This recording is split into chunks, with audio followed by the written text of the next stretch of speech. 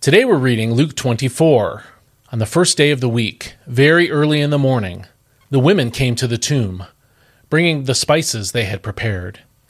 They found the stone rolled away from the tomb, but when they entered, they did not find the body of the Lord Jesus. While they were puzzling over this, suddenly 2 men in radiant apparel stood beside them.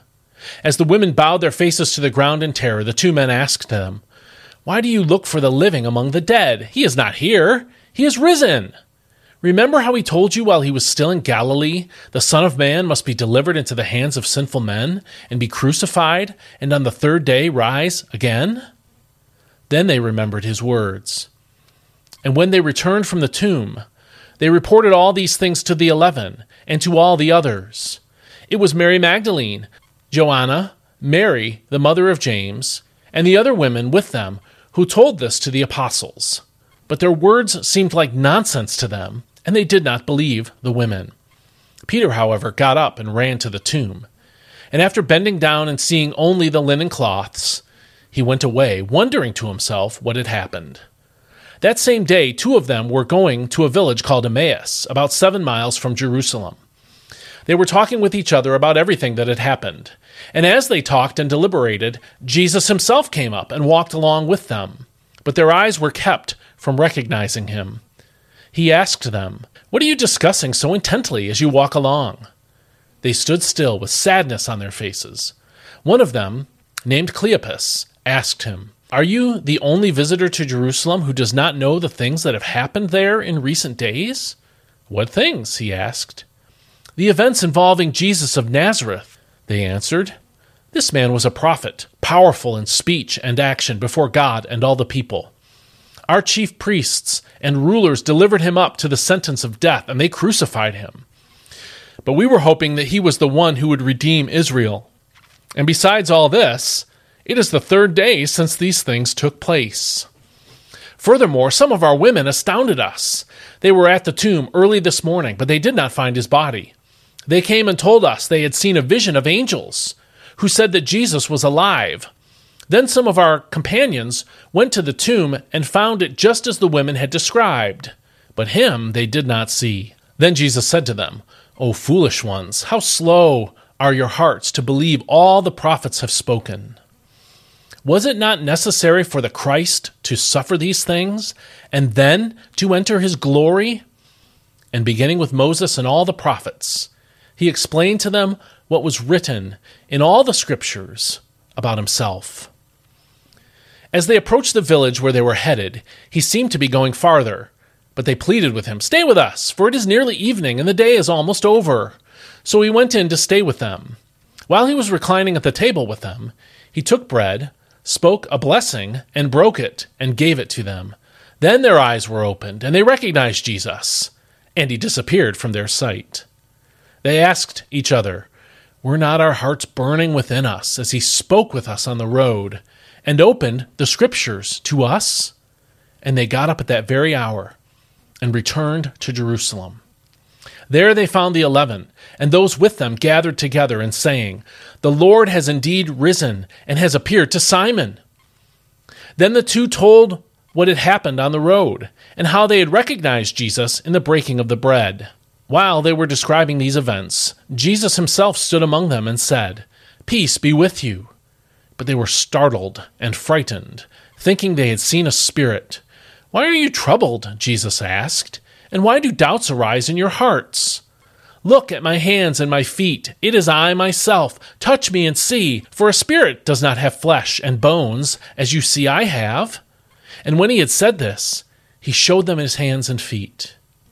While they were still in disbelief because of their joy and amazement, he asked them, "Do you have anything here to eat?"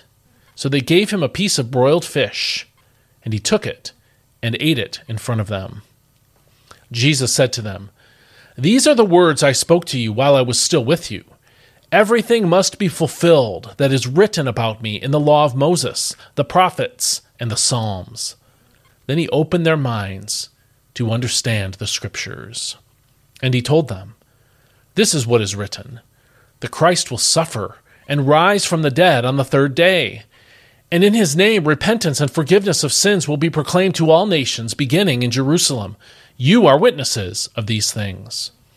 And behold, I am sending the promise of my Father upon you. But remain in the city until you have been clothed with power from on high."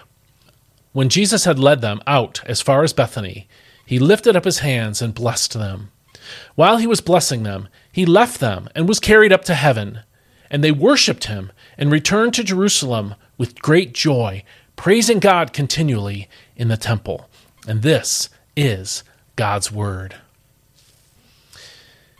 And Good Friday to you. This chapter prepares us well for Easter Sunday, as it describes the resurrection of Christ and his appearance to his disciples.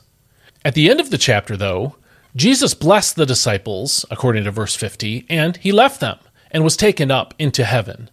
That was the end of Christ's ministry on earth. We call this the Ascension, and it teaches that Jesus was received bodily into heaven. But why? Why did he leave so publicly? Why did he leave physically? There are two reasons why Jesus ascended into heaven. The first is to remain a human body. Christ became a man at the incarnation, but he remains a man to this day and will for the rest of eternity. 1 Timothy 2:5 says, "For there is one God and one mediator between God and mankind, the man Christ Jesus." That verse describes Jesus' mediatorial work in heaven, and that is happening right now. But Paul specified in these verses that he is the man Christ Jesus. In other words, Jesus continues as both God and man. He is glorified, but he's still human. The ascension into heaven accomplished that. And you can see also Hebrews 7, verses 24 and 25 for that. The second reason why Jesus ascended bodily was to return bodily the same way he left. Jesus will not return as a spirit in his second coming. He will return in his human body. He won't return in secret. He will return visibly and publicly. Acts 1:10 through 11 says, "They were looking intently up into the sky as he was going, when suddenly 2 men dressed in white stood beside them.